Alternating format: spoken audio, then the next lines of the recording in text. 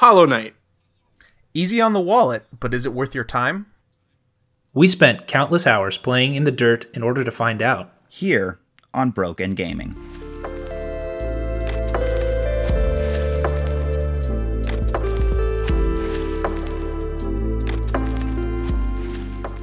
Welcome, absolutely everyone, to Broke and Gaming. I'm your host, Shea. And I'm your other host, Dan. I'm Lex, and I love board games. I'm Matthew, and I love video games. As you may have noticed, we have two special guests this week. We have Lex and Matthew here from Virtually Analog. And guys, why don't you give us a little rundown of your podcast? Yeah, sure. First off, thanks for having us, guys. We're really excited to be here. We love your guys' show. We talk about it quite a bit on our show. You'd think that we would be enemies, both having gaming podcasts, but I think that you guys just do a top-notch job kind of talking about, really affordable games, in the video game space. And on our show, on Virtually Analog, not only do we talk about video games, but we also talk about board games. And the whole premise of the podcast is kind of the merging of the worlds between the two. Obviously, in the past year, it's been hard to get together to play board games, and so a lot of board games are starting to become more digitized, and there's more ways to play board games digitally. And so Matthew and I started Virtually Analog to kind of talk about that. Yeah, and you guys are really, really great at the stuff you cover. Like, I think there's a really amazing blend of both of those worlds. Yeah, I'm super excited to be on the show. When I heard about your guys' premise and the idea that you came up with, I was super jealous because it is like a gold mine of an idea. Talking about affordable games and rating them, and your rating system is awesome. So yeah, I'm super excited, especially to talk about the game we're focusing on today. Yeah, I'm a little nervous that Matthew's going to bail on my podcast and just come full time onto this podcast because, yeah, indie games is and affordable games is your jam, Matthew, right? You really I love, when you find that gem that's below $20 and it just gives you hundreds of hours of time. So fun. Yeah. Chef's kiss, yeah. Mm-hmm. Well, we're excited to have both of you on the show, but before we talk about the game that we're going to discuss this week, what have you guys been playing in terms of video games? Yeah, go ahead, Lex. Oh, sure. So I have been mostly playing Hollow Knight. Like I said, alluded to at the beginning of the podcast, I'm mostly a board game player, so I had actually not played Hollow Knight. I've heard of it. I grew up playing a lot of video games, and I love video games, but now I'm more of a board game player. So in order to prep for this podcast, I wanted to get kind of deep into Hollow Knight, and so the past few days have just been mostly all my free time playing Hollow Knight. And I've also been playing a lot of Slay the Spire on my phone, anytime, right before bed. We've talked a little bit about it on Virtually Analog, but I think that's another game that's perfect for this podcast, actually. I hope you guys talk about that one, but just my recommendation for you guys. But unless you already have, I hope I'm not. You guys haven't, right? Nope. Yeah. Making a note right now. Yeah, so that's pretty much it video game-wise. What about you, Matthew?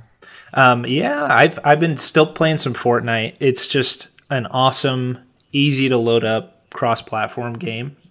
It's really easy to play with my younger brother who just got out of a voyage in the Navy. So we've been playing some games. Aside from that, kind of two primary ones. I've dabbled into Valheim a little bit, which has been really popular right now. And it is super fun. I haven't played it a ton yet, but just a really fun, grind with your pals and make your Vikings. And it's been just a blast. Aside from that, it's a kind of a not older game, but it's been out a while. I've been getting into Valorant lately. Just a super high intensity first-person shooter. It's in the style of Counter-Strike, but you play individual heroes with special abilities.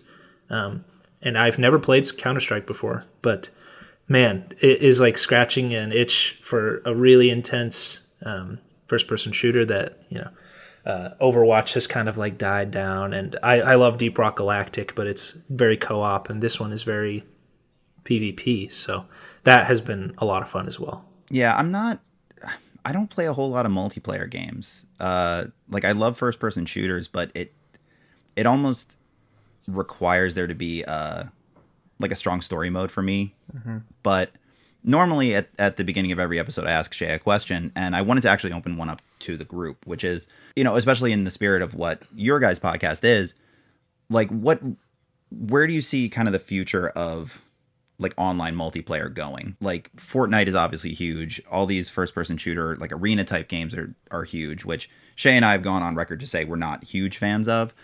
But, especially with the different servers for even board games to be played online, like how much do you see that expanding as things go on? Yeah, I think that kind of obviously the biggest trend that has been growing and will continue as the technology develops is a lot of like like mobile gaming, and like Supercell obviously is a big proponent of that. Like Matthew, you play a lot of Supercell games, and I think like a lot of the times people like to be able to just to like whenever they're sitting on the toilet or whatever, just like pull out their phone and play, you know, 5-10 minutes of a progression loop or whatever, and being able to hop on to play with other people on a mobile game is what I see more and more out of the gaming industry. Now, that being said, a lot of it is trash currently. There's a lot of garbage out there. A lot of like, it's purely about making money, and like the gameplay isn't actually very fun. It's just repetitive and it gets old. And I'm praying and hoping, and I'm on my knees that that just gets better. And I really the other thing that I kind of like, another design space that I hope more games kind of start utilizing is like asynchronous play.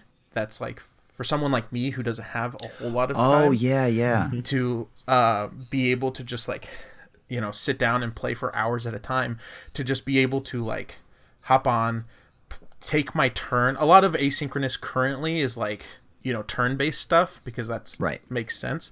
But there's a few games that are doing really interesting things with like really slow moving games.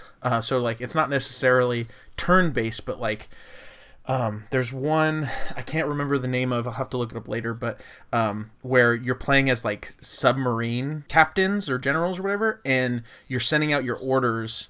And I think there's also a space version of it too, where like you send out your orders and troops start moving, but it's going to take like 8 hours or whatever for your troops to get where they're supposed to go.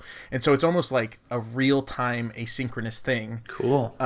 Where people can play asynchronously, but also real-time. It's kind of, there's more and more games that are starting to do interesting things like that.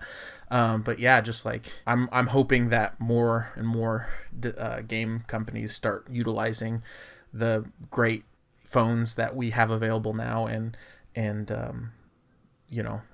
being more respectful of our time, because a lot of us don't have a whole lot of time for gaming, especially cooperatively or competitively, but with other people. So yeah, that's interesting too, because that's kind of how like online gaming started to a degree, like where everything was through like rudimentary email, right? And you would take your turns like that. That's cool to see that we might be moving kind of in a cyclical way with that kind of thing. Definitely. I like that. Yeah. But we have just a massive game to discuss today. So I want to dive right in. And we're going to start as we always start, with our short change history for Hollow Knight. Hollow Knight is a 2D Metroidvania platformer action game created by Adelaide, Australia-based Team Cherry in 2017 for PC and Mac OS, and ported to PS4, Xbox One, and Switch in 2018. Hollow Knight is the culmination of several Game Jam collaborations between Team Cherry founders Ari Gibson and William Pellin. Previously, the pair created Hungry Knight, a game that is still playable on the Newgrounds website, which features an early version of the protagonist in Hollow Knight as the primary character.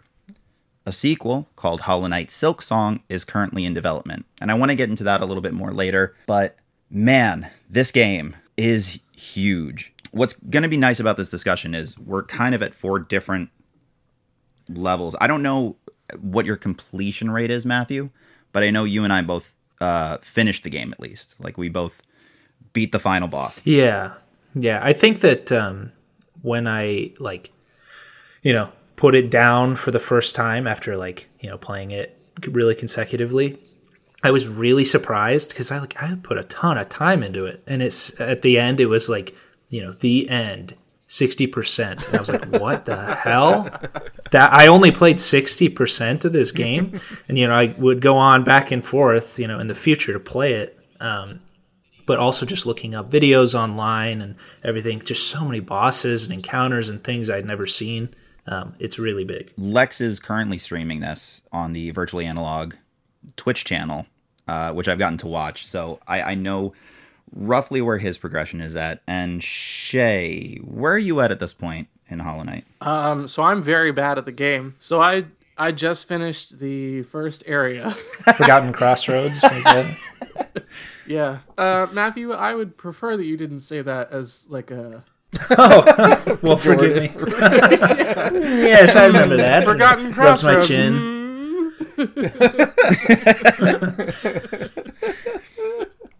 Oh my gosh. All right. So as I said in the short change, like, this is a Metroidvania style game. And I know Lex and I had discussed kind of expanding upon what that means in this context. So since you're kind of the freshest player in the group with this, Lex, like, what have your experiences been so far? Yeah, so that's actually something that I kind of really want to dig into. Is like, first of all, let's define Metroidvania for anybody who might not be familiar with the term. So the term comes from the games Super Metroid and Castlevania, which are 2D platformer games, but what makes them kind of unique to like something like Mario or whatever, which is like the OG platformer, is that actually in those games you can pretty much go wherever you want. Like Mario is a very linear path kind of thing. You just are going one direction. It's left to right, yeah. Right. You're going one direction.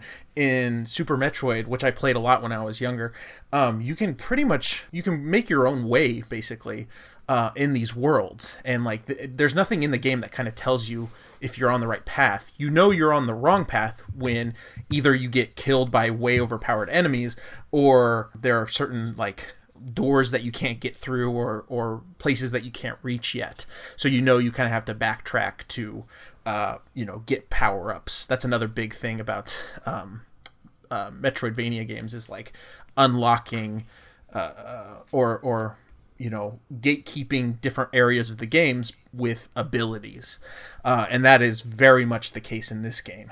Yeah, that is one of the big hallmarks of this style of game, and whether it be wall jumping in this specific type of game, or a double jump, or in other games where it's like you unlock a certain type of bomb or a certain key or what have you, it's just going to have like various parts of the map that aren't going to be accessible. And you have to like kind of keep in the back of your mind, like, all right, this looks like what I need to do. As soon as I get this specific power up or ability, I got to remember to come back here. Yeah. And playing through this game made me realize how closely related Metroidvania games are to Souls-like games. Souls-like games being games like Dark Souls and Bloodborne, and like those kind of games, where those games are three-dimensional and it's like action, or not necessarily platform, actually hardly any platform in those games, but in terms of like progression and like the open world feel, when I was playing Hollow Knight, I was like, a lot of the times I'm like, man, I feel like I'm playing a Souls game, especially with the benches, which are kind of like, the bonfires. Right, exactly. And like the way that game handles death and the difficulty ramp, and enemies respawning, and like a lot of these things that you can apply to Metroidvania games also apply to Souls-like games, and like that this game, playing through this game, really made that really super aware. Do you guys have any thoughts on those two kind of genres and how they bleed together? Yeah, I think that Hollow Knight is just the perfect love child of those two genres, like you were saying, more so than any other game I've seen in its genre. It takes all of the good stuff from both of those, and I think puts it into one little inexpensive package that gives you so much. Yeah, it's fascinating because of it's the punishment system, I guess is how we'll put it. So I just want to get a little bit of this out of the way so that the listeners kind of understand what we're discussing a little bit clearer. So Hollow Knight is a game in which you play a nameless knight who is kind of just dropped into this massive underground network of tunnels, which was basically an old kingdom that has fallen to decay. And, you know, we can avoid some of the lore stuff here to an extent, but just this humongous network is filled with different enemies that, you know, in this type of game, like, just get more and more difficult as you progress deeper or further into the tunnels. So one of the interesting things, and which is why it draws such a comparison to like the From Software games, is when you die, you lose all of your currency and a portion of your basically magic container, but in the context of this game, it's a soul container. Mm-hmm. And in order to retrieve that, you have to hunt down your ghost, or in this case, Shade. Kill that, and then you get all of your stuff back, which is exactly what you do in Dark Souls. Mm-hmm. And RuneScape, right? Except the soul that you have to fight is a bunch of angry 12-year-olds that try and fight you. And the scary thing is they're always 12. Like, they don't age. Like, you'll go back and they're the same people you were playing with, but they're still 12 years old. And you used to judge them like stupid 12-year-olds, but then you go back at like 25 and you're like, man, I wish I was ageless like these guys. But the one thing I can say for this, which I what I don't like about the Souls games, I'll say, is I don't think the learning curve is quite as steep. Mm. This is a very hard game. Yes. And yeah, I think Shea might disagree with you on that one. On that point. Well, okay. Then I want to throw to Shea on this. What have you found difficult about this, Shea? Because I agree that it is difficult. So it's not so much like the game. It's just maybe specific to my skill level at games. Right. I'm just like very bad at like timing stuff. Mm-hmm. So there was like a section that has these like, you know, objectively speaking, super easy worms that like pop out of the ground. And then pop back in. You have to like jump around them. I died a shameful amount of times. Yeah, I did as well. And watching Lex stream this, I got mad at certain points. Like, oh yeah, I didn't catch it, but you were telling me how easily Lex took down the false knight. I was furious. Because you you were doing so well, and like it's a little bit of Schadenfreude, you know what I mean? Like, yeah. Oh man, I can't wait to see the first death, because just like that, it is a weird feeling. Like it's something that you don't get in a lot of games. Can you back up for 1 second there? Are you telling me that he had not experienced a single death until he got to the false knight?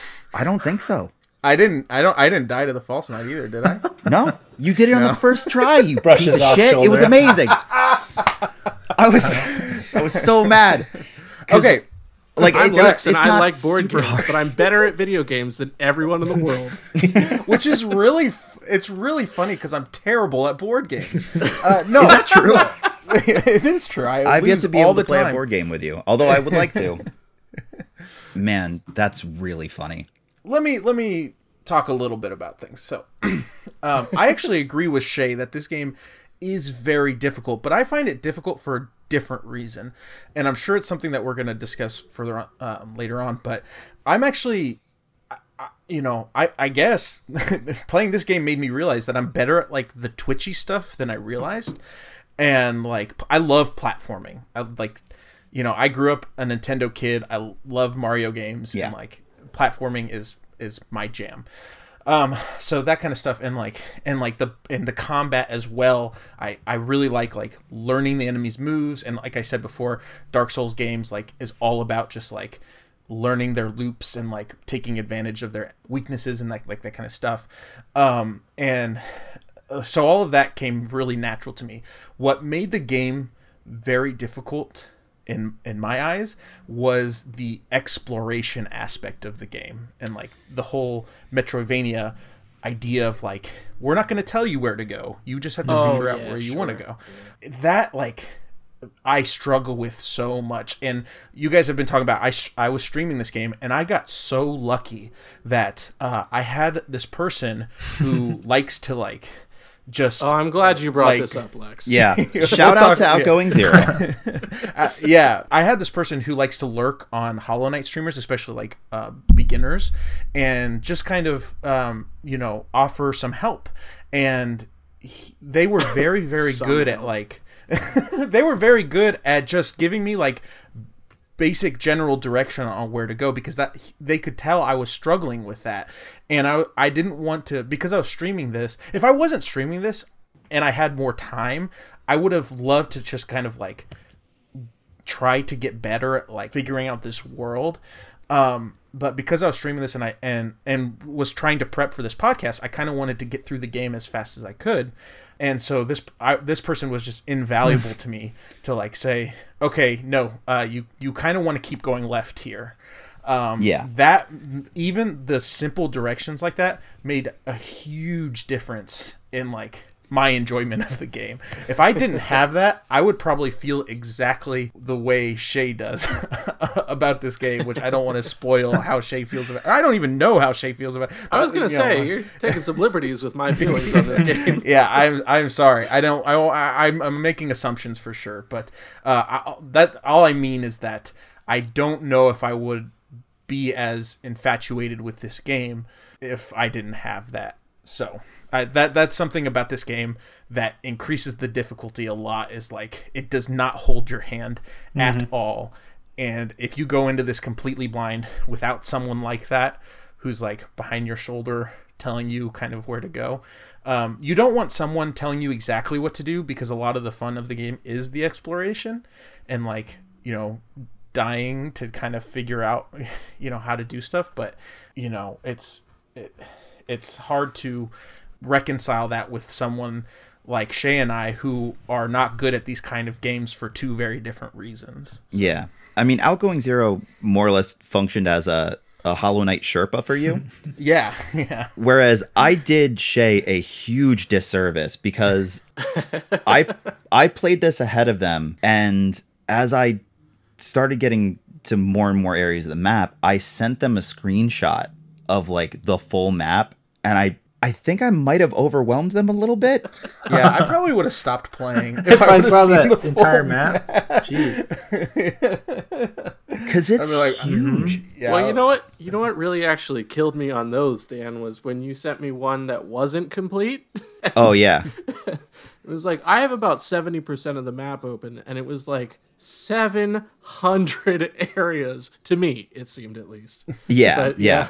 Like I said, it's a huge network of tunnels and like gorgeous environments. Like there are 15 unique environments in this game, like different main areas to get to. There's a few more, but they're kind of related to story or some of the expansions, so I won't get into those too much. But as far as the main game, there's 15 unique areas, and once you complete the map for the first area, the Forgotten Crossroads, like that's still pretty big. Multiply that by at least 15, because every area is just as big, if not bigger, than that starting point. Other than the Hive. The Hive is a little bit smaller, but it can easily get overwhelming, especially if you're just not good with directional stuff. Like early on, Lex, on your stream, you were sort of leaning on that map a lot, which we talked about offline. I still am. I open up that map every 5 seconds.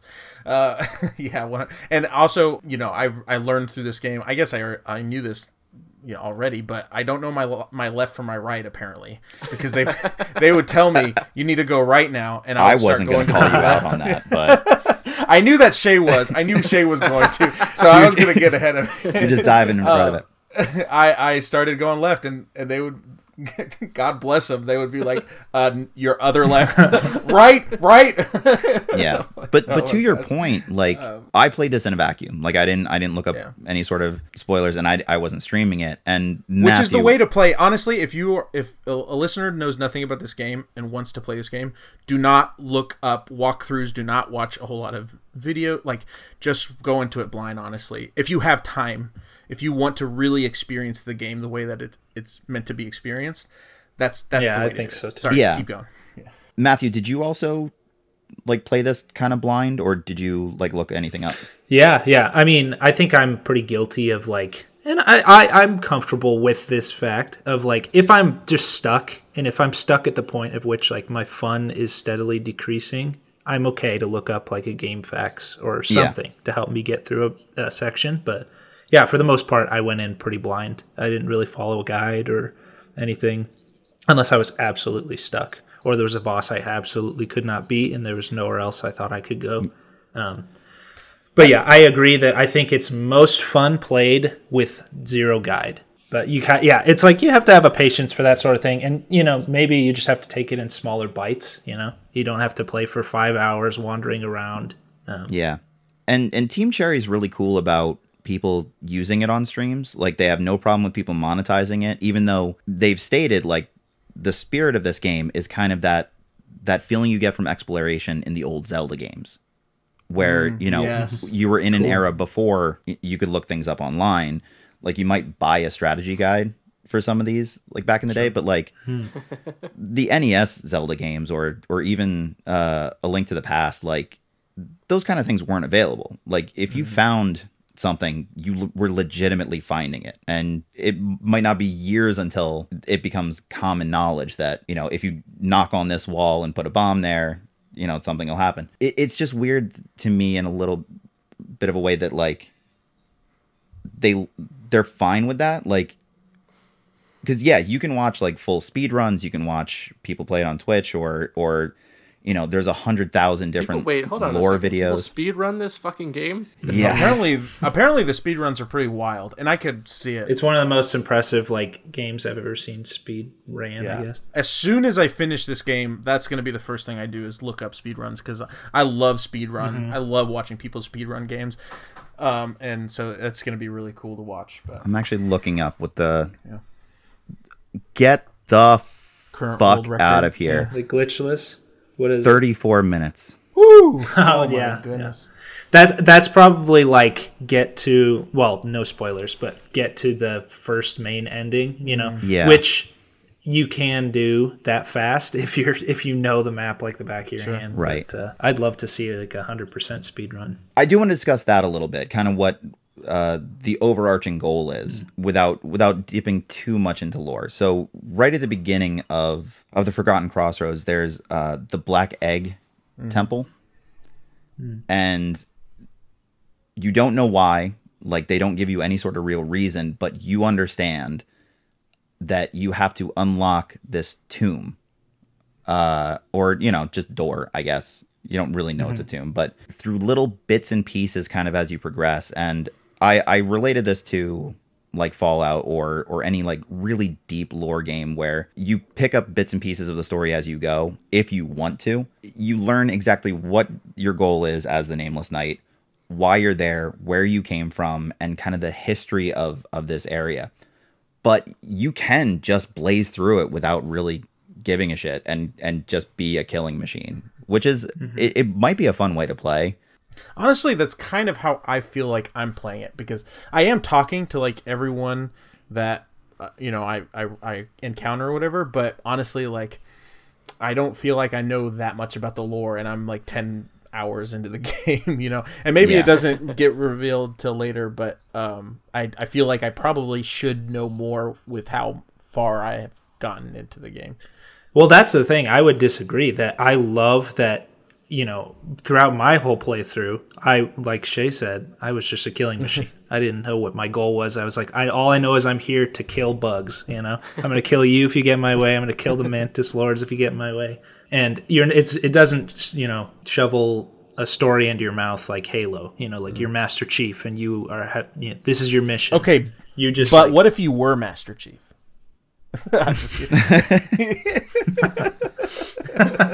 Lex, you are one area away from the first like kind of big exposition dump. Oh, great. I'm excited for that then. It kind of gets into what you have to do to unlock that door. And again, it's something you can dive into a little bit more if you want to, but not totally necessary if you don't. Yeah, man, this game is fascinating. I really like it. There's also just like little tiny bits that are completely inconsequential that they thought to add. So like the environments are damageable, right? Like you can knock down signs or like, you know, just little fixtures and things like that. I feel so bad about breaking like the chandeliers. I'm like, someone made these and like. Well, so the fascinating thing about that is like deep in the game, there's just this little piece of information. There's a race of bugs that's their whole job and they love it. They are just in the background the entire game fixing signs or little pieces of furniture or whatever. And that's their whole goal in life. Oh, so they're thrilled about it. We're keeping those people employed. We're creating jobs, basically. Exactly. Yeah. That seems like a little bit of a stretch. Yeah. I'm trying to make myself feel better about all the destruction I've been raining down upon these. Yeah, when I buy something from Amazon, it keeps an Amazon employee employed. It keeps them peeing in plastic bottles, you know? Yeah, exactly. The other thing that I absolutely love about this game is just the overall atmosphere. It's cutesy, but yet dark. It's like some real Tim Burton shit. Mm-hmm. And kind of like the more you get into it, you realize how twisted certain aspects of this game are. And I've teased you about this a number of times offline now, Lex, but tell the listeners about the grubs. Oh, I love those little guys. So this game is very dark, but it's very cute. Like I had my sister who joined the stream, and she literally said, like, I don't know what's going on, but it's very cute. And yeah, like your character's very cute, despite the soulless eyes that it has, and you know, it's funny because like you don't know whether you're running into an NPC or an enemy a lot of the times. Like you'll go and try to talk to someone, and then they'll start attacking you, and you're like, oh crap. But there's these little grubs that are so one of the first areas you can go to in the game is this grub, but he's older, and he's the grub father, right? That's his name, right? And he's like this cute old grub with a mustache, and he's just sobbing, and he's sitting on this mound with a bunch of empty holes, and you can assume that this is his nest and all of his children are missing. So then you go and you explore, and throughout the mines or, you know, tunnels or whatever, you find these grubs that are locked in these glass cases, and you break them and you free them, and then you can go back to the grub father and he'll reward you for saving his children. So that's a really neat mechanic in the game to unlock these. We haven't talked about geos at all, but it's basically a currency in the game that you use to unlock items and stuff. And the main way you get geos is by killing enemies, but if you don't want to have to grind geos, or if you die and you lose your soul or your shard, what is it called again? I'm sorry. Shade. The shade. Thank you. Yeah. If you die once, your shade gets lost. But if you die again before you can recover your shade, you lose all your geos. Which, let me tell you, really sucks when you have 1,000 geos, which happened to me last night. It was absolutely heartbreaking. I almost wanted to quit the game, but I did it with 3,000. So don't feel too bad. No, that just like hurts my heart to hear. And it was really stupid too. I died in the dumbest way possible. Anyway, was it trying to dodge worms that have a very readable pattern? Almost as dumb as that. I think I got ran over by an elevator. Oh my god. Yeah. To be fair, why do the elevators have spikes on them? Oh no, not that end of the elevator. The other end of the elevator. Like crushed underneath one? Yeah, so that's one way that you can, if you don't want to have to just like grind and kill a bunch of these little enemies and get 3 geo at a time or whatever, you can save these grubs, and then the grub father will rain geos down on you for saving his children. Now, they are very cute, and I love them, and I love finding them. It's super satisfying to like go exploring and like killing a bunch of enemies, and then you see a grub and you save him, and he's so cute and thankful, and he digs down. And so like that's been like one of my favorite. Yeah, the sound design we'll have to talk about later, but I love them, and I'm like, ooh, these guys are going to be a fan favorite. Like I'm going to talk up how cute these guys are, and then every time I would say something about them, people in the chat who have played this game were like, oh man, Lex, you don't know what's coming. So there are 46 grubs in total. Yeah, like all throughout the area, and there is an in-game reason as to why they're all kept in those glass bottles. I figured. Yeah, but I don't know. Do you want to know what happens when you rescue all of them? I think I'm ready to face the truth. I don't think I can in good conscience keep keep the hood over my eyes here. I think I should know here. So we should probably let the listeners know if they don't want to be spoiled with this. This might be a good time to mute the podcast for a minute or skip ahead or whatever. Skip ahead 30 seconds and return to hear Lex screaming because and I told Shea about this really early on as well. When you return after finding the last grub, the grub father is no longer in his hole. He is on the ground and massive, and you just hear the sounds of all the little grubs from within him, and he just looks very satisfied, very full, and it's not specifically said that he just ate them for the sake of eating them. This might be part of their evolutionary, yeah, this is the reason they exist. Yeah. Oh no. But yeah, and that's kind of a perfect encapsulation of like, it's super cute, and then just takes these weird dark turns out of nowhere. That's horrifying. I thought they were going to turn out to be like evil, and then you were going to have to fight all of them or something. Oh man, this is so much worse. I would have liked that more. Yeah, this is so much worse. No, but that is an interesting thing to bring up, because almost everything through hook or crook is fightable at some point through the different expansions they've done. And one of the coolest things that Team Cherry has done is they've released several free expansions for this, which is incredible. Like no game does that. I was surprised. I was shocked because I went on Steam ready to like pay for the base game and then pay for all the expansions because I just wanted to get it all out of the way because I knew I was going to enjoy the game. And I was shocked when I was like, "Hey, why won't you take any more of my money?" Like, and yeah, no, it's like it's cool to hear that all those expansions are kind of built in. Yeah, I think it's 4 expansions in total. 2 are like kind of different ways to play, and 2 added completely new content, completely new charms, which are like attachable power-ups that you can, work in and out. It's incredible how much they put into this game. And again, for just that base price is unheard of. In fact, the sequel that they're currently working on was originally intended as an additional expansion, and it just got kind of too big for its own good. And so they're like, well, this is going to have to be its own game. Oh man, don't get me started on the sequel, man. Well, no, let's talk about it a little bit. When's it supposed to come out? It's so I'm so excited. It's God, it looks so good. So I know Lex has encountered this character. Shea hasn't yet. I don't think you've run into her, but the protagonist of the next game, you play as Hornet. Hell yeah. Who is objectively like the coolest character in this 100%. game. I hated fighting her. Not because not because I hate her guts, but I want to play as her. No. I didn't hate fighting her because I thought her fight was tough. I hated fighting her because I thought she was way cooler than I was, and I'm like, yeah, I deserved it. Yeah. Did you ever I lost that fight. Did you ever play Mega Man X? Yes. Mm-hmm. It's kind of like you're X and she's Zero. And funnily enough, Zero's my favorite character. Hey, perfect. Yes. Like in that opening level in Mega Man X, we're like, why does he have so much cooler stuff than I have? Yeah. Yeah, it's kind of like that. But yeah, I'm so stoked for this extra game, like for this next game. It's an entirely different area. You have all of her skills and power-ups. It almost looks like it plays more like Shovel Knight. In that, like, you just get more and more abilities and things to throw at people. Oh, it looks so good. Speaking of which, I almost played that game instead of this game. I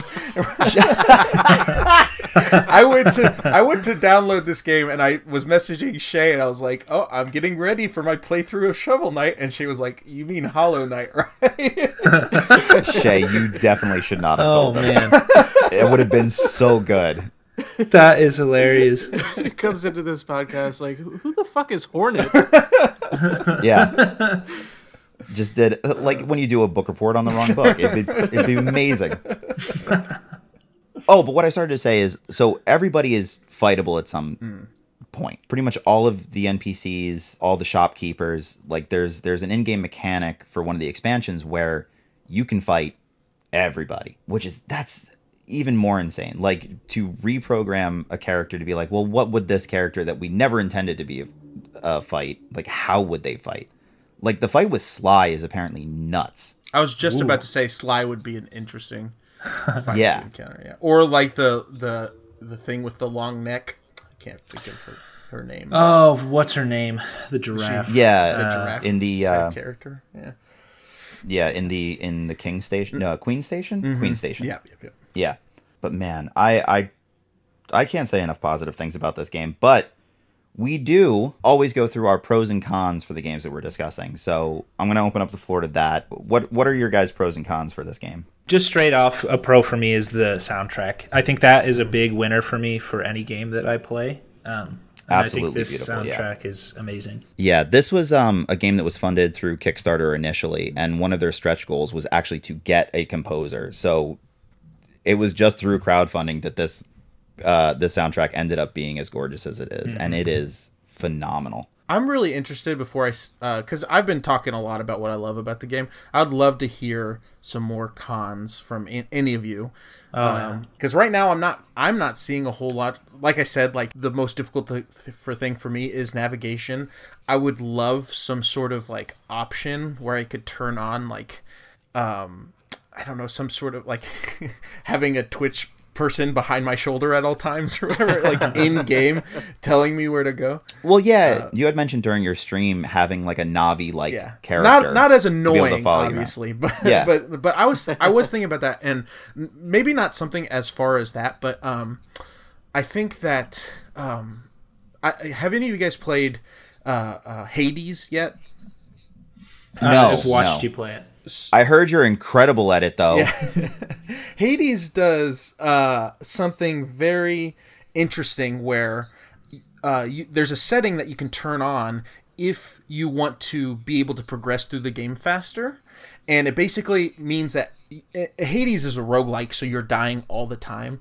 Right. And every time you die, it ups your defense, basically, making you a little bit more durable. And that small little tweak makes the game way easier to get through.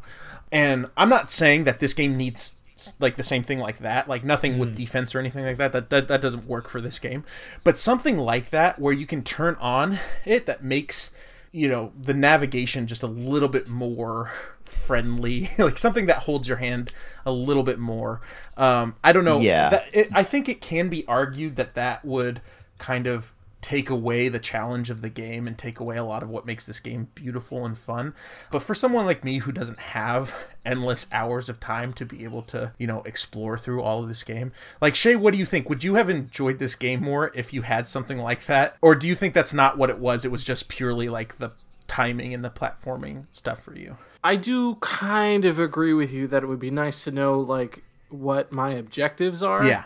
I guess would be the way I would put it. But like, I do agree with I think Matthew specifically brought this up about how like the beauty of the game is in the, or maybe it was Dan, but the beauty in the game is the exploration. Yeah. And while I suck at all of the enemies, like fighting all of the enemies and like platforming in general, I do have a lot of fun just trying to fucking pick up where I was. Sure. I'm the same as you, Lex. As soon as I got the map, I was using it every 5 seconds, but like after a while, I would just kind of like sit back and, you know, after you die 18 times in the same area, you're kind of like, oh, I know how to get there now. Sure. So I think it would be helpful to have like a mode where you have kind of like maybe more of the signs scattered around. I think that's a great idea. Yeah. Mm-hmm. Yeah. I think like an option where you could turn on more signs would be helpful. That's a very elegant solution, I think. Yeah, because the signs are really like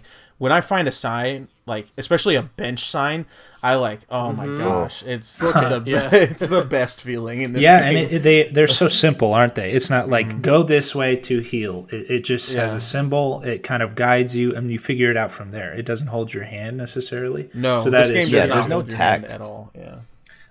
Yeah, because I think that's an important element to keep in the game. Is I think it's really good that it doesn't hold your hand because Definitely.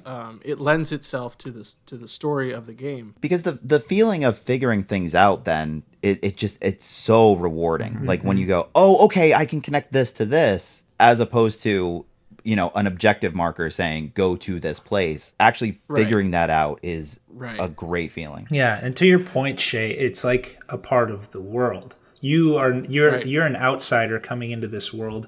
There's no one there to guide you. You're completely alone on your mission, and so you kind of have to figure it out. And that's the way the game is designed. And I think it is a really excellent way to do that. The only pro I want to talk about in this part is the attention to detail. I think that especially in regards to like trying to throw out like tropey video game mechanics. And what I mean by that is like, for example, like the idea of this map, you know, like in most video games, you have a map that, you know, it doesn't really make sense that you would have all this information right off the bat, right? And there's a character in the game that actually will sell you a map. You know, the map that he sold you, he's not done with, right? And so you have to go out and fill in the map. But you can't fill in the map until you buy a quill, which just makes sense in the real world, right? And then everything makes perfect sense within the context of just reality, but specifically with the game itself. Right. And like you only fill in the map when you're sitting on a bench. And the attention to detail, what I mean is like, even in the animation, they didn't even need to like, when you sit on a bench and it like says like, oh, map updated, your character actually pulls out the map and starts writing in with the quill. And I absolutely love that. Like, it's like stuff like that like they don't need to do. And like you can walk around with the map open, but if you do, you are walking slowly and your character actually has the map out in front of you, which is just like, you don't see that in games. Like video game logic tells you should be able to run around with the map up and like that not inhibiting your movement. Yeah, that's something that I kind of miss is like thinking back to like Majora's Mask. You had to buy a map from Tingle, the map seller, you know? Right. It didn't just give it to you. You had to save up. Map seller. Right. And but even then when you would open up the map in the game, time would stop. Right? And like that just doesn't make any sense if you think about it. Like whenever you're on your phone, like looking at your GPS in your car, time doesn't just stop. Like maybe it would be cool if it did. There'd be less accidents, right? Yeah. In kind of in comparison, like if you're playing Halo, you know, Master Chief obviously has a super billion-dollar helmet that will have a map that scans the area built into it. And you're like, okay, I guess that makes sense. It's always in the corner of my screen. Yeah. But if you're playing like Assassin's Creed, you're in the 1800s, you always have this little digital map in the corner. It's just always there, holding your hand, telling you what's around, you know. Right. And so I guess the argument against that was like, well, it's a representative of your character just knowing the area, right? That you don't as a player, but it makes sense in this game because you don't know the area. Your character. Well, actually, your character, Lex, I love that you brought that up because specific to like the point that Matthew was making, or the comment that Matthew made about Assassin's Creed, like where you have a map of a 1400s area and it's just popped up in the corner of your screen, like that it like it doesn't make sense, but it in Hollow Knight, like first off, it does make sense. Like you buy a map from someone and they have a limited scope of what that map looks like. And then as you explore, you add to that map yourself. I love it. And I think, Lex, I think you brought it up earlier, but like the sense of accomplishment that you get from filling out the fucking map is fantastic. It really you know is. what I mean? So true. And I think that ultimately, like my biggest pro for this game is how the game, it doesn't hold your hand, but it does a great job of encouraging you to do the things that you're capable of.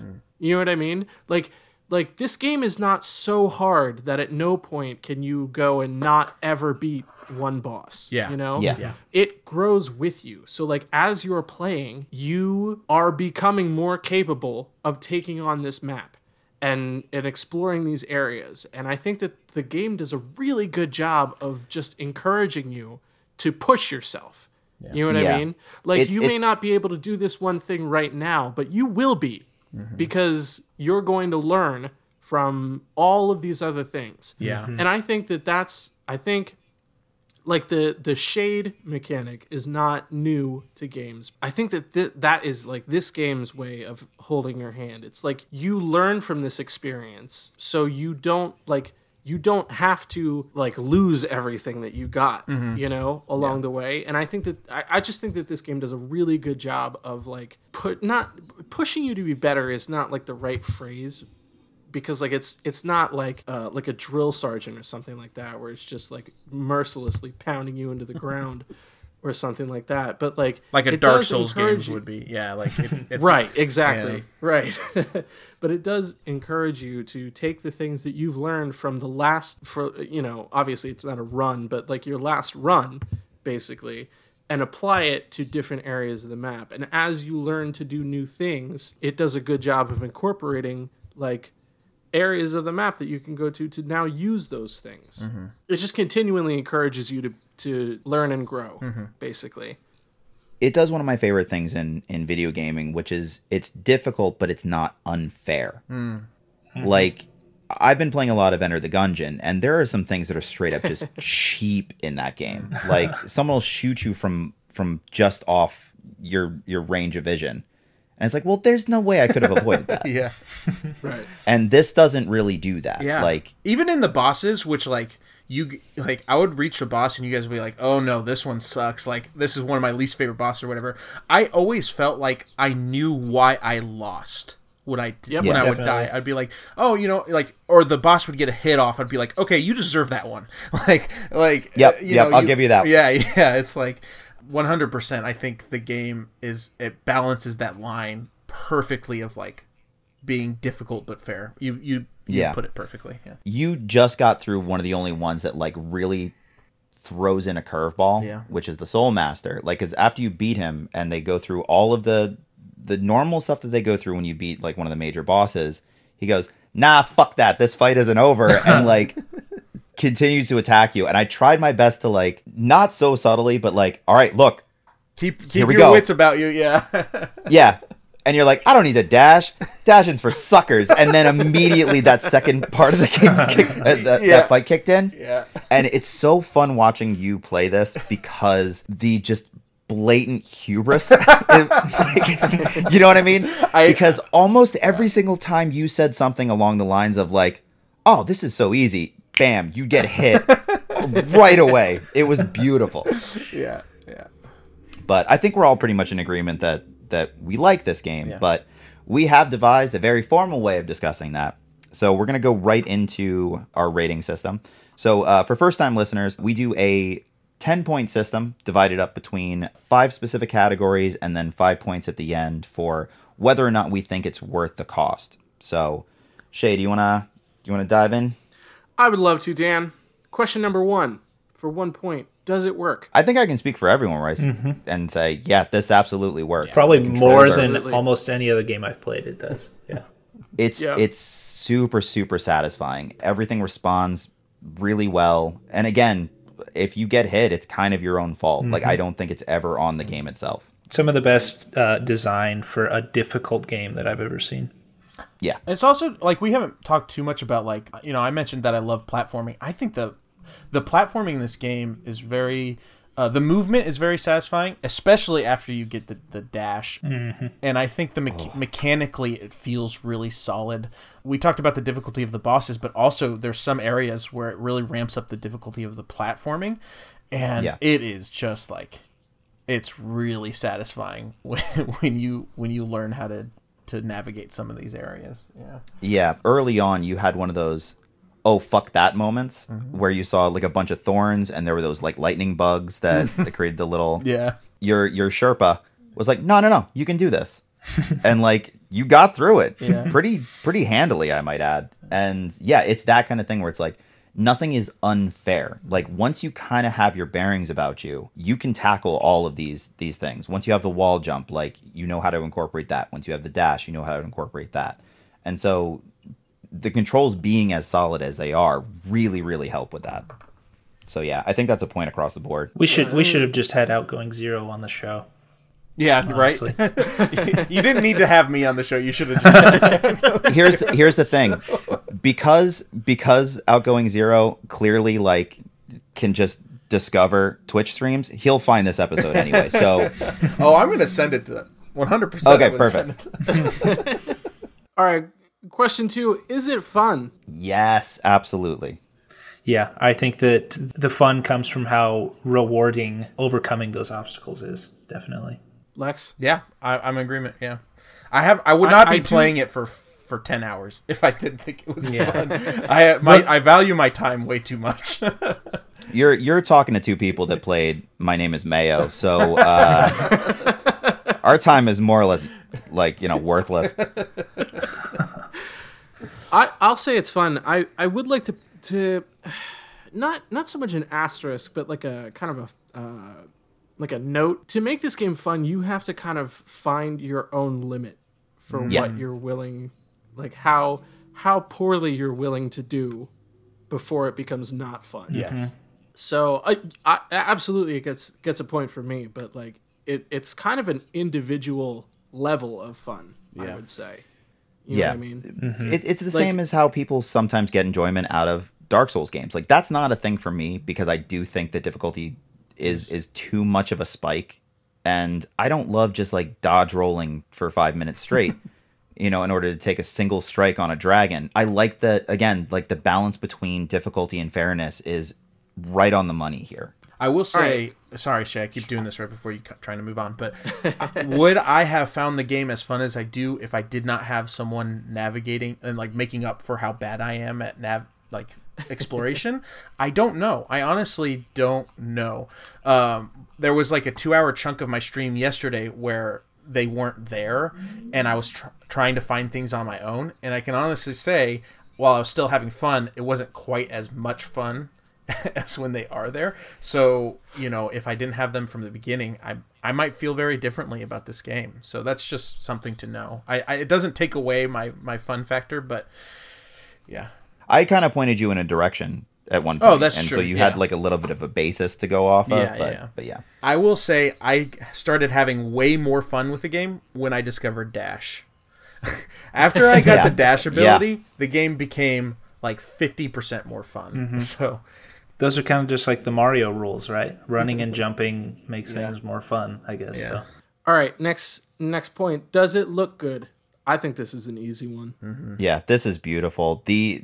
The characters and the environments are all hand drawn as well, which is baffling to me. I would not have guessed that at all. That's really impressive. Just the depth of field aspect of it. Like, this is a 2-dimensional game in like tunnels. You would not think that this game would be conducive to a game that makes you feel like you're in the middle of this vast area, and it's just purely because of the depth of field, like the particles floating in front of you, and like the blurred imagery in the background, like all of that stuff is just absolutely beautiful. I did not think I was gonna like the art direction of this game because I thought at first it was too monochromatic.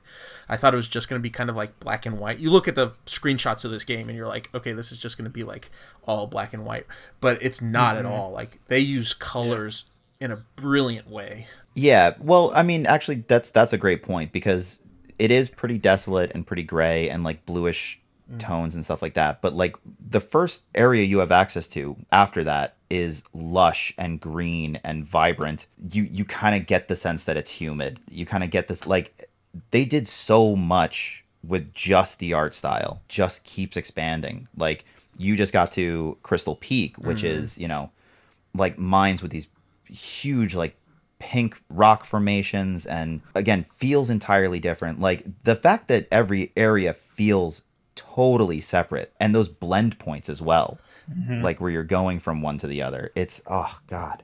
So Yeah, good. it's not like you just walk through a door, there's a loading screen, all of a sudden you're in a pink crystal wonderland. You know, it's like Right. you're just walking through a tunnel and you go up and down, and then all of a sudden you're in this place, and you're like, wow, I didn't even notice the transition there. Yeah. exactly. Can we just appreciate the absolutely amazing design that these developers had to do with all of these different biomes and areas of just leading you from one to another, you know? Because they obviously, you go to the Forgotten Crossroads first, and then the Moss Path is next, and then after that, that's kind of how they guide you. It being a Metroidvania, you can't progress in certain ways. I think it's just masterful how they kept everything pleasing to the eye. You're not like, you don't get too tired of a location for too long. They help you progress to a new place that's refreshing. It's super great. All right, next point. Is there replayability? I think definitely. Again, even if you're just a completionist, like there's so much more to discover. And after you beat the final boss, like Matthew had said early on, like it tells you what your progression percentage is. They then drop you back right before that boss fight starts, and you can go, well, let's see what there is to discover. So I think I was roughly at the same percentage after my first time fighting the boss. I'm at like 91 now. Wow. And I haven't gotten sick of it. Well, that's out of 113% because of the expansions. I was gonna say one of the. I looked at one of the trophy list for that game, and one of the trophies on PlayStation is complete the game to 112%. Yeah, 112, So, like, right. You can finish the game, you can get to 100%, but you're still not fucking done. Yeah. So, yeah. Plus, there's a whole nother version that has a permadeath Oh, no. mechanic. Oh, yeah. That's not for me. Actually, when you had started the stream, someone had even said, like, play that version or no balls. And I don't think you had frame of reference as to what it meant yet. Yeah, I didn't know. That's funny. Yeah. Well, Zero also said that, like, there are people out there who mod the game to make it tougher. And it's like... Which, Good get Lord, out of here. I don't have time for this shit. There's so many other games too, man. Yeah. Right? Yeah. Fucking play Dark Souls. Yeah.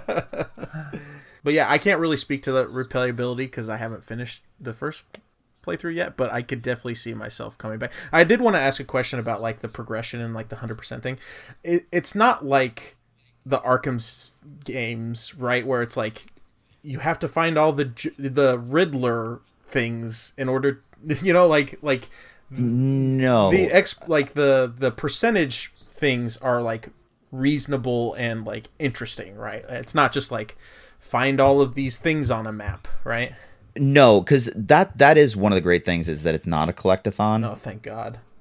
Like it's the 46 scrubs, it's the 45 total charms, because some of the charms are upgradable, so there's only 40 slots for it, but it's 45 in total technically. Does it include all of like the mask pieces or the Yeah, it'll be mask pieces and soul containers. But all of those things help gameplay, right? Like Right. That's like it's interesting to Except find for the those grubs, things. probably. No, the grubs get you coins, right? Like and charms after a while too. oh, good, yeah. Oh, okay, yeah. cool. So it's like everything feeds back into itself into like a good progressive loop where like a lot of those collectathons, like you said, it's just like, oh, I found this thing and that's it, like I hate those things. Like I had to stop playing Batman like Arkham Knight because I was just like, I'm not finding any more Riddler clue things. These things are stupid.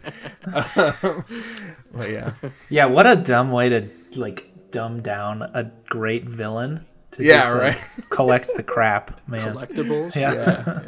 All right, our last point before the cost to game ratio. Is there a story?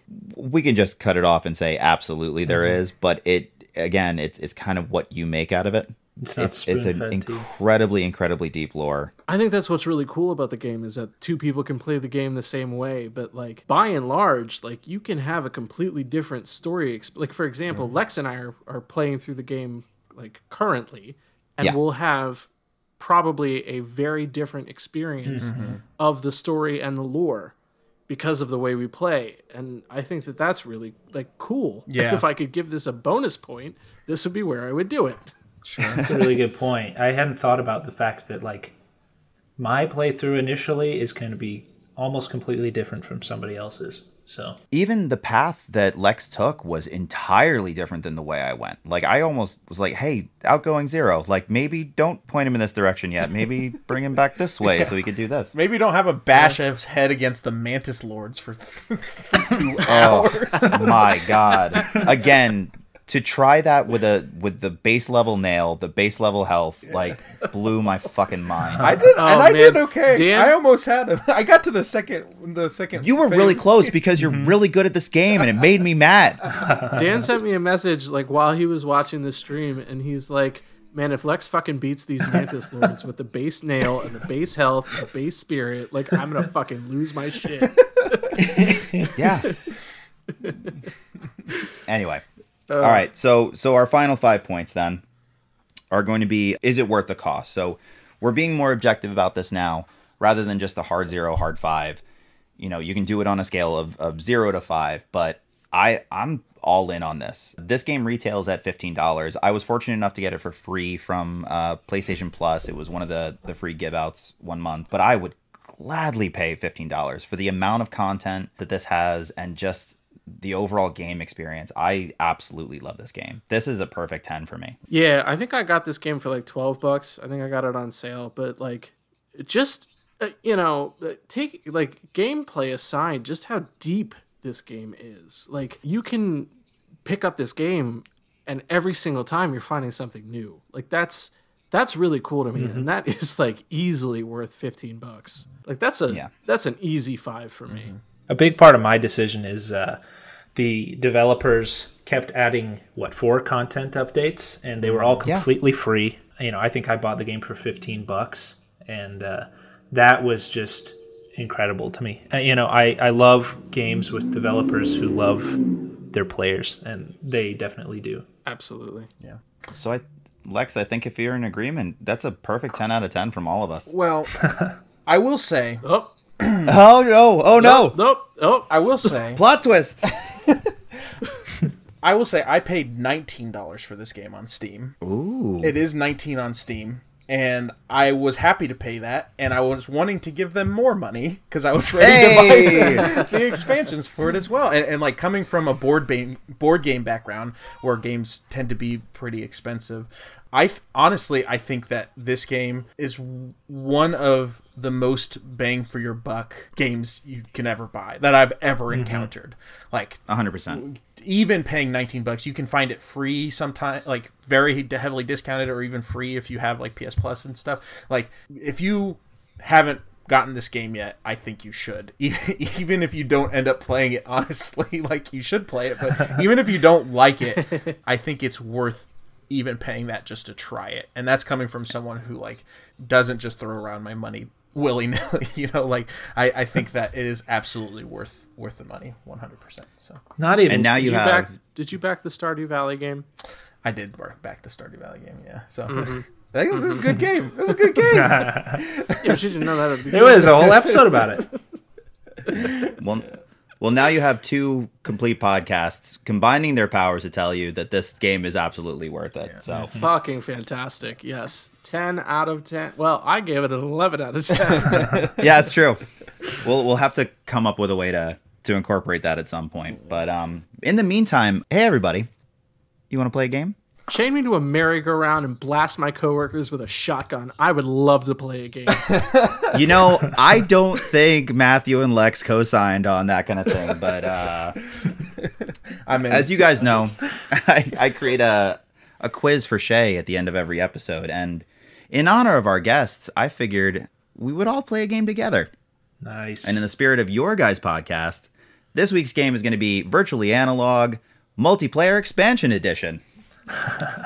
Oh, fuck yeah. Love it. I came up with a little quiz that is going to blend board games with video games, and I'm going to have you guys play as a team. Now, points matter for Shea. They are cumulative, so you guys will just be helping them out, to get to their goals. Great.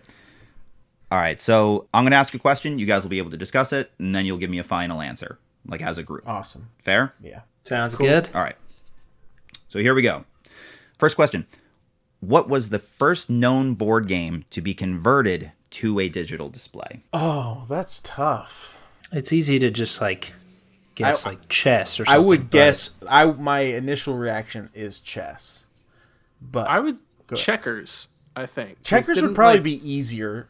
Sure. Yeah. True. Because I'm pretty sure that I remember there being like a checkers included in the Windows card game grouping on Windows. Yeah, like the very first or whatever. Windows computer that was commercial. But would there be one that's older than that? I would assume so. I would assume there would be one where you'd print out the game, it wasn't actually on a display. Yeah. It was so this is specifically for the on screen. A digital medium. Great. So what are you feeling? I'm good with checkers. I think that's if it's not checkers, it's going to be something obscure that we're never going to guess. So the way these games normally progress, I don't go super obscure right off the bat. Sure. That's not true. It might get there. Well, I saved the Sonic one for last time because that was definitely the weirdest. Well, What? The fact that Nathan Drake was not Nathan Fillion was the fucking weirdest one. Kratos being based on a Nazi character isn't weirder than that? All right, that fine. doesn't exist. That doesn't exist. Oh, right. That's right. not real. We retconned that. All right. Anyway, final answer for first digital game. Matthew, you okay with checkers? Yeah, that sounds good. All right, we're going with checkers. Yeah, Drafts or Checkers was made for the IBM 701 in 1951. Holy fuck. That's A lot older than That's I thought. wild. So that's 1 point. Well, All right. Buddy. Go team. Let's have you guys on more often. I've got more points now than I've ever gotten on the first question in any You're quiz. 1 for 1. All right. Possibly the board game converted the most individual times. What year was the first official Monopoly video game released? Had to include a Monopoly question for Lex. That's a great question. Lex, what year have you blocked out of your memory? That's a great question. Holy crap. Oh man. I'm thinking it's got to be 80s, right? I feel like that's when the tech was probably good enough to do something like Monopoly. What do you think? Because Shay? when was Pong invented? Because I'm trying to think of a timeline. Monopoly would be far after that, converted into digital. I think Pong was late 70s, right? Exactly. So that's why I think you're kind of on track. Maybe mid to late 80s. What do you think, Shay? I don't know. Because tell you. Monopoly itself is way older than that. I mean, Monopoly is very old. You guys are thinking mid to late 80s? Yeah. Yeah. Do we have to have an in exact agreement on year that here? one? Is that the question? Yeah. Yep. What do you think, Shay? I'm going to say 1986. I like that. I'm good with 80s. That feels Okay, good cool. to me. Yeah. 86 How- final answer? Yeah. Yeah, 1986. It was Wait. 1980. Oh! For what? Okay, we got a decade. No, sorry. No, Dan, I was going to say what you're about to say, but it was just because I was going to change it to George Orwell's book, and that's it. So, Oh, you know what? I'm giving it to you. It's 1984. Hey, nice. Now, interestingly, Wikipedia says that it was 85, but I did a bunch of digging because I'm an insane person. And the Commodore 64 version was released in December of 84. So technically, yes. it released in 84. I'm surprised we got as close as we did, even with our original guess. That's No, your logic was sound. I love it. All right, so that's 2 points. This is amazing. I love this. these two can use their brains, and I'm just but Kellen Quinn looks like Prince Noctis, so that's probably the answer. All right, question 3. What is the name of the chess-playing IBM computer that was able to defeat world chess champion Garry Kasparov?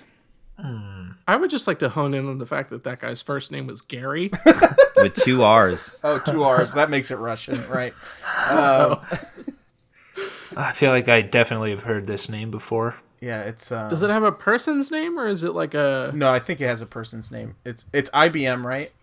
Its name was Jeff Bezos, in anticipation of the machine that everyone would hate in 2020.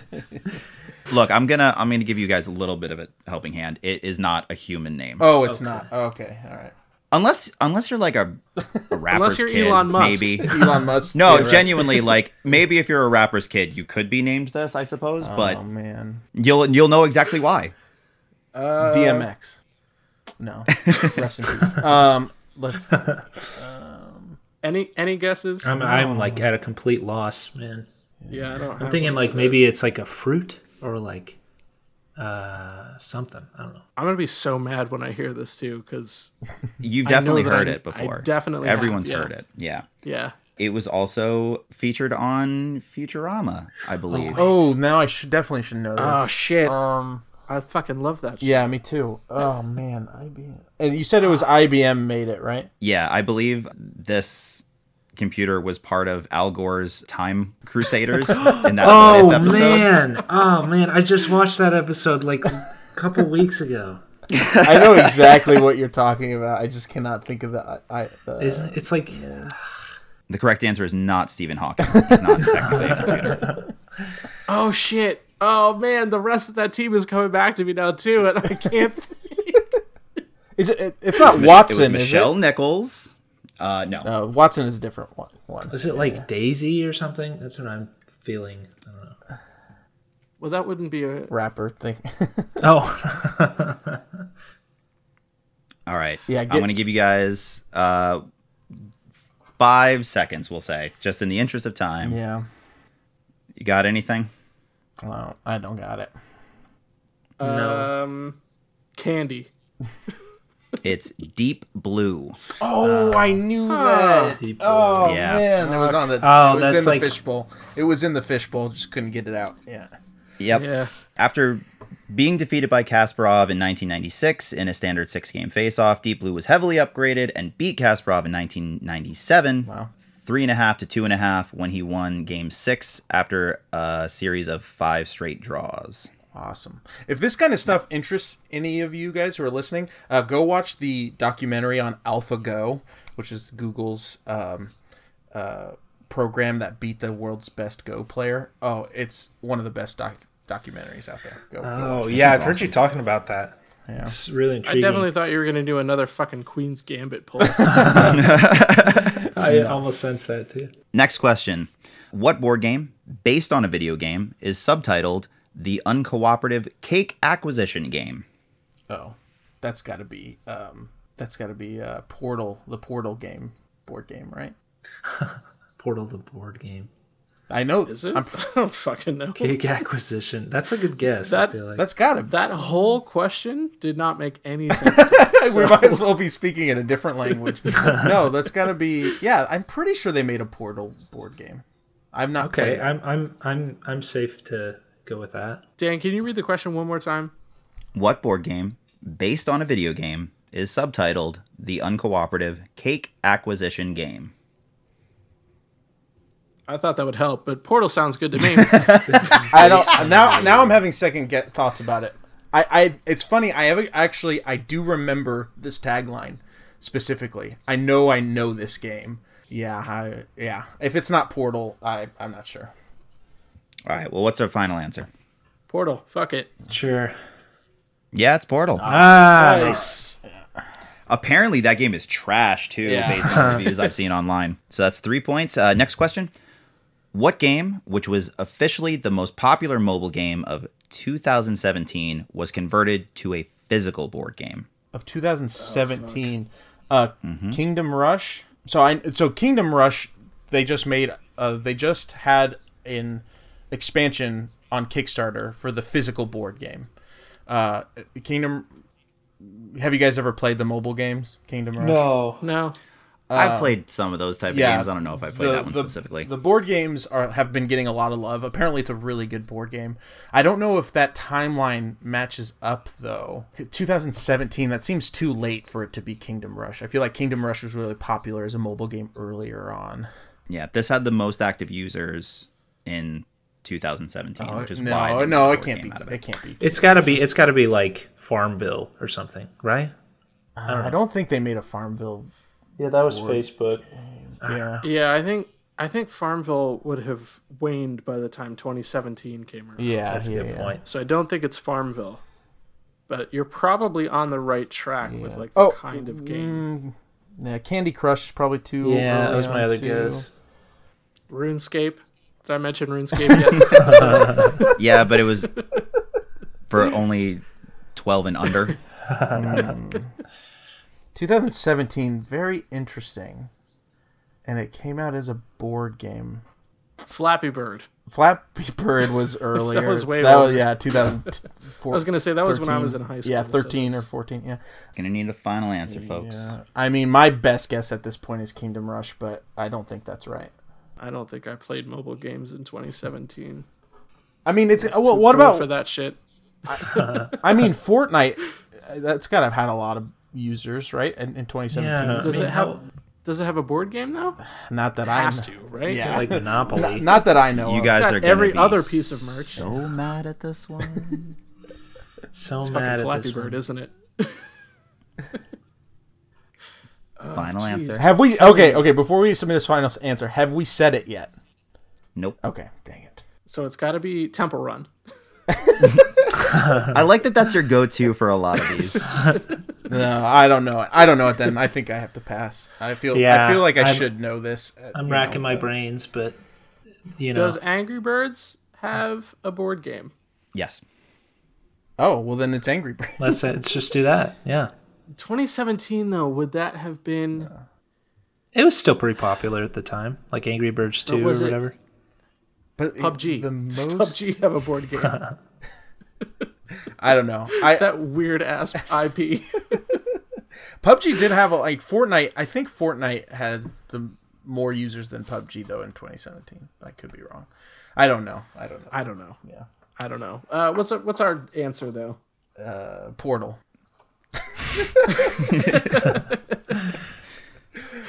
Oh man, that would make me really mad though. All right.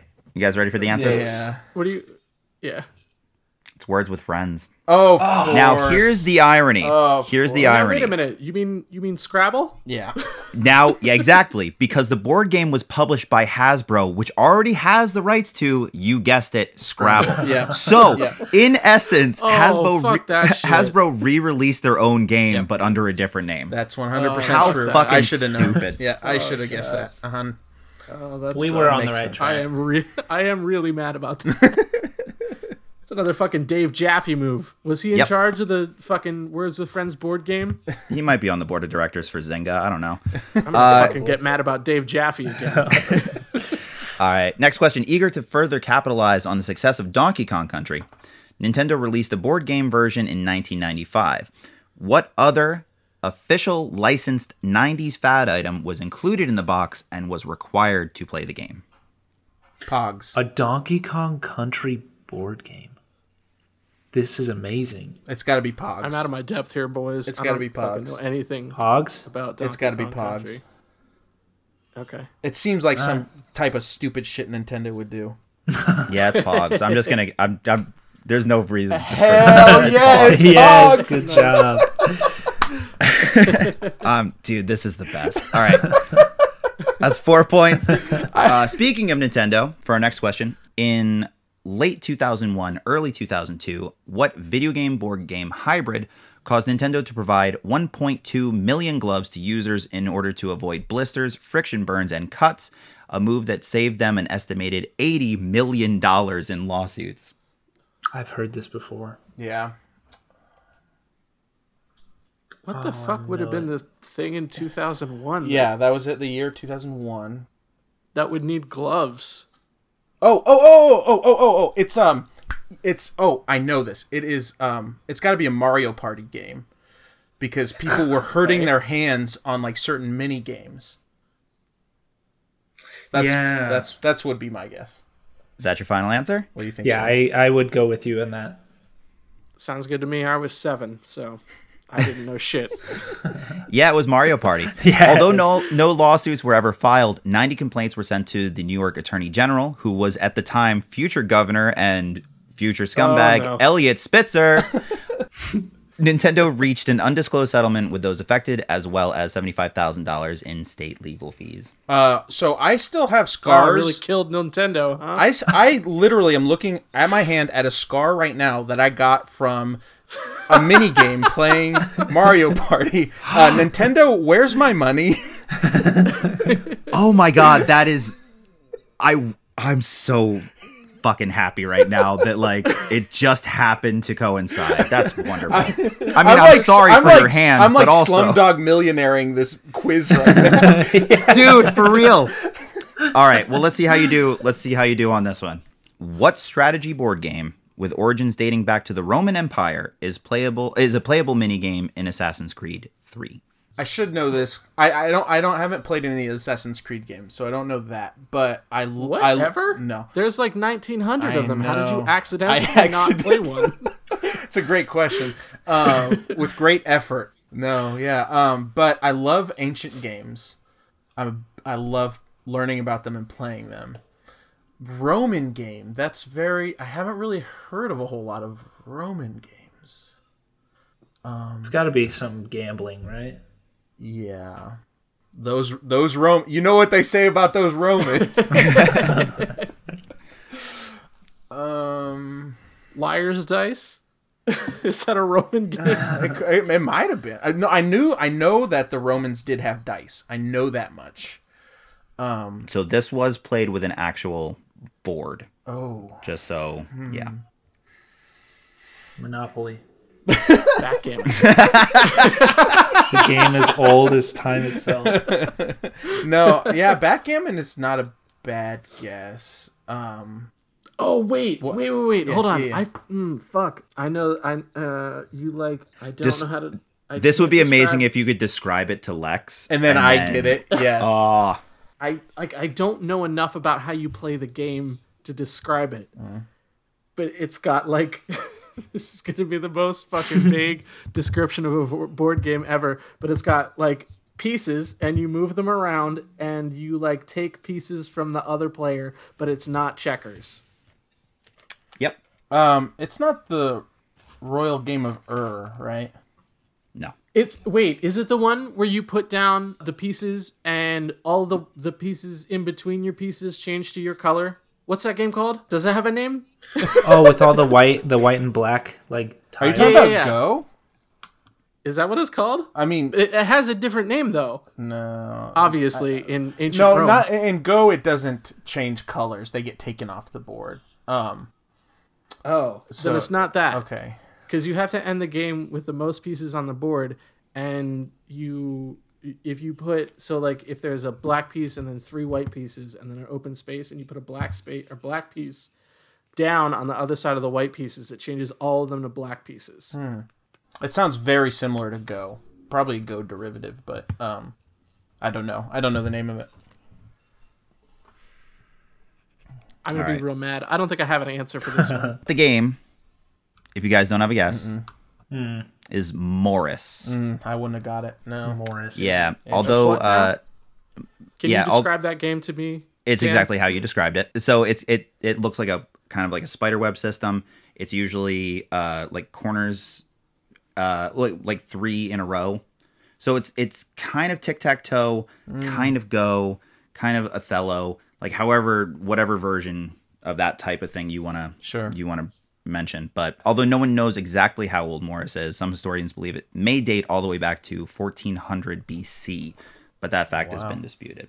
And then for our final question, well over 1,000 versions of Monopoly have been made, and combing through those just to possibly annoy Lex by bringing up Monopoly again wasn't worth it to me.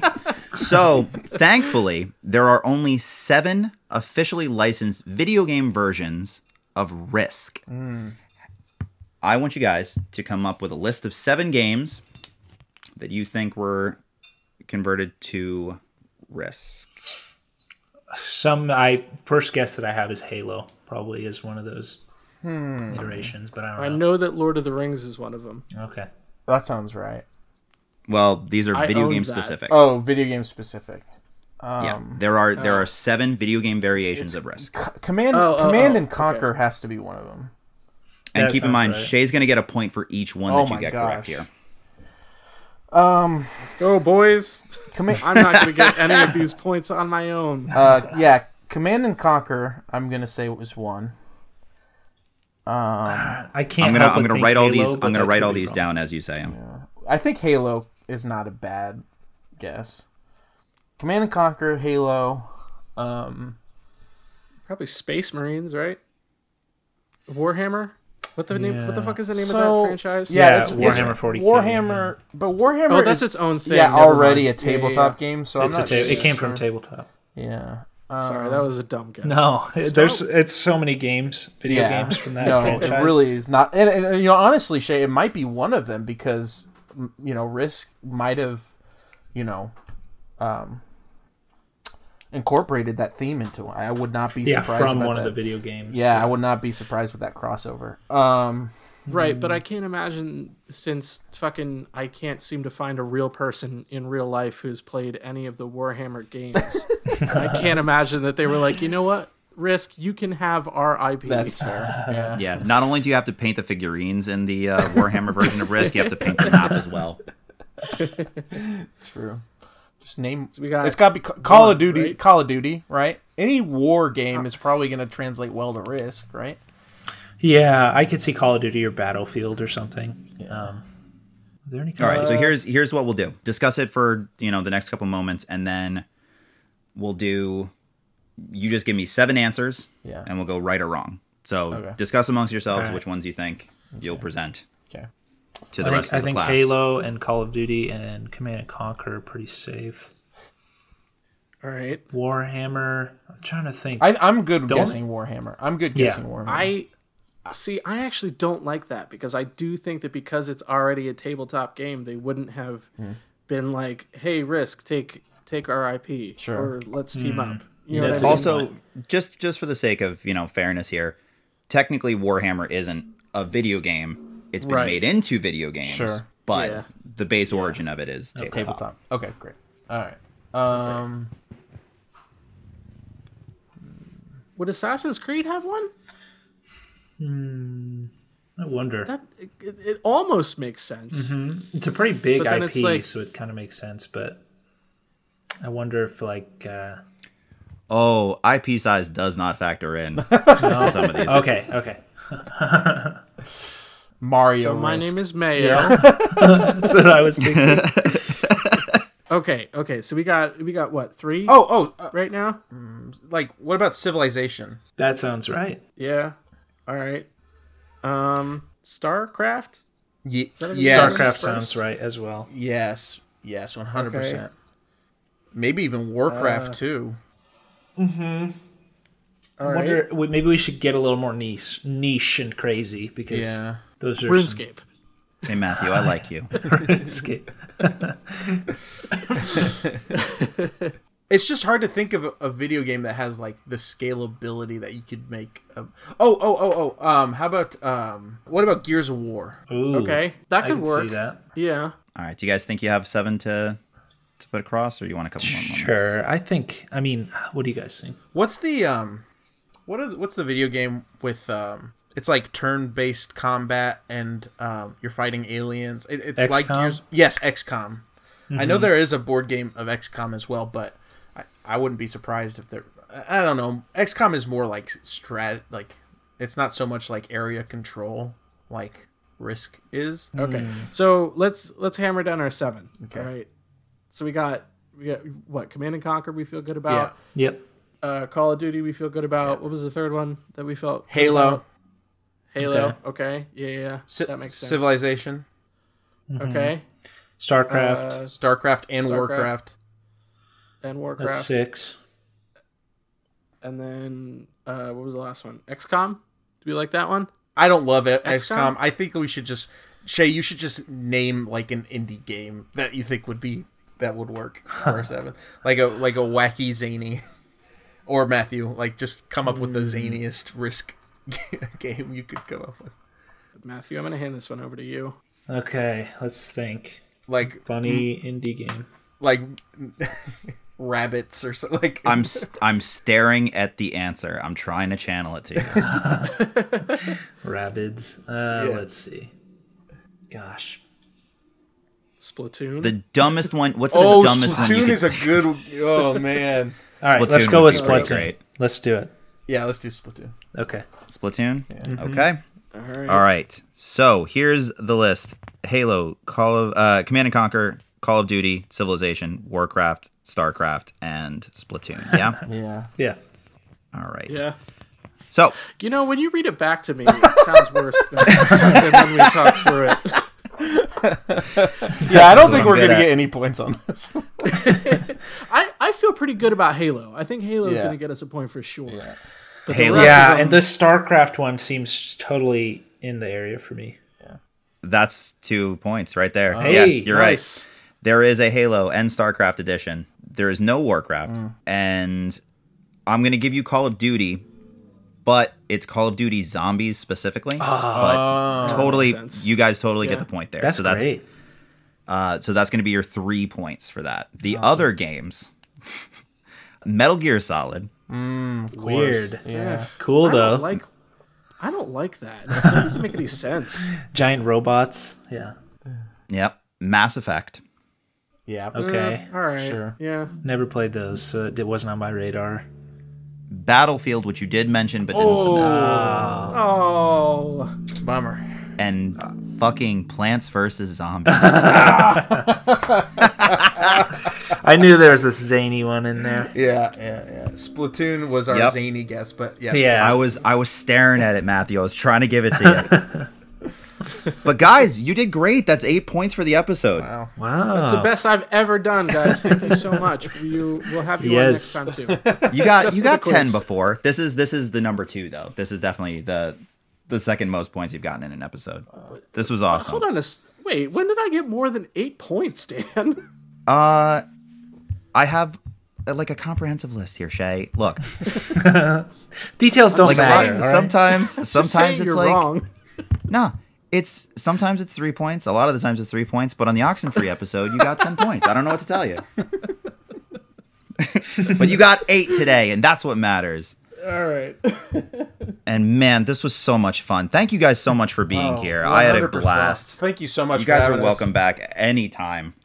Yes, thank you guys. This was such a blast. Tell the people where they can find you. You can find where to follow us and reach us at virtuallyanalog.info. You can listen to past episodes of our podcast there. You can watch VODs from our stream. You can watch us, come to the stream and watch us play. I'm going to be playing a lot more Hollow Knight, trying to finish it. And I also play board games on the stream. It's twitch.tv/virtuallyanalog. Feel free to hang out. We have a Discord, which you can find on the website. Join the Discord. We have a lot of fun on there. We like to share memes and talk about games. But yeah, that's about it. Thanks again so much, you guys. We love your podcast. We're definitely going to be on in the future. Yeah, like I said, you guys are welcome anytime. This was so much fun. I'm thrilled we could have you on. And for us, you can find or follow us at BNG Pod on Twitter or Instagram.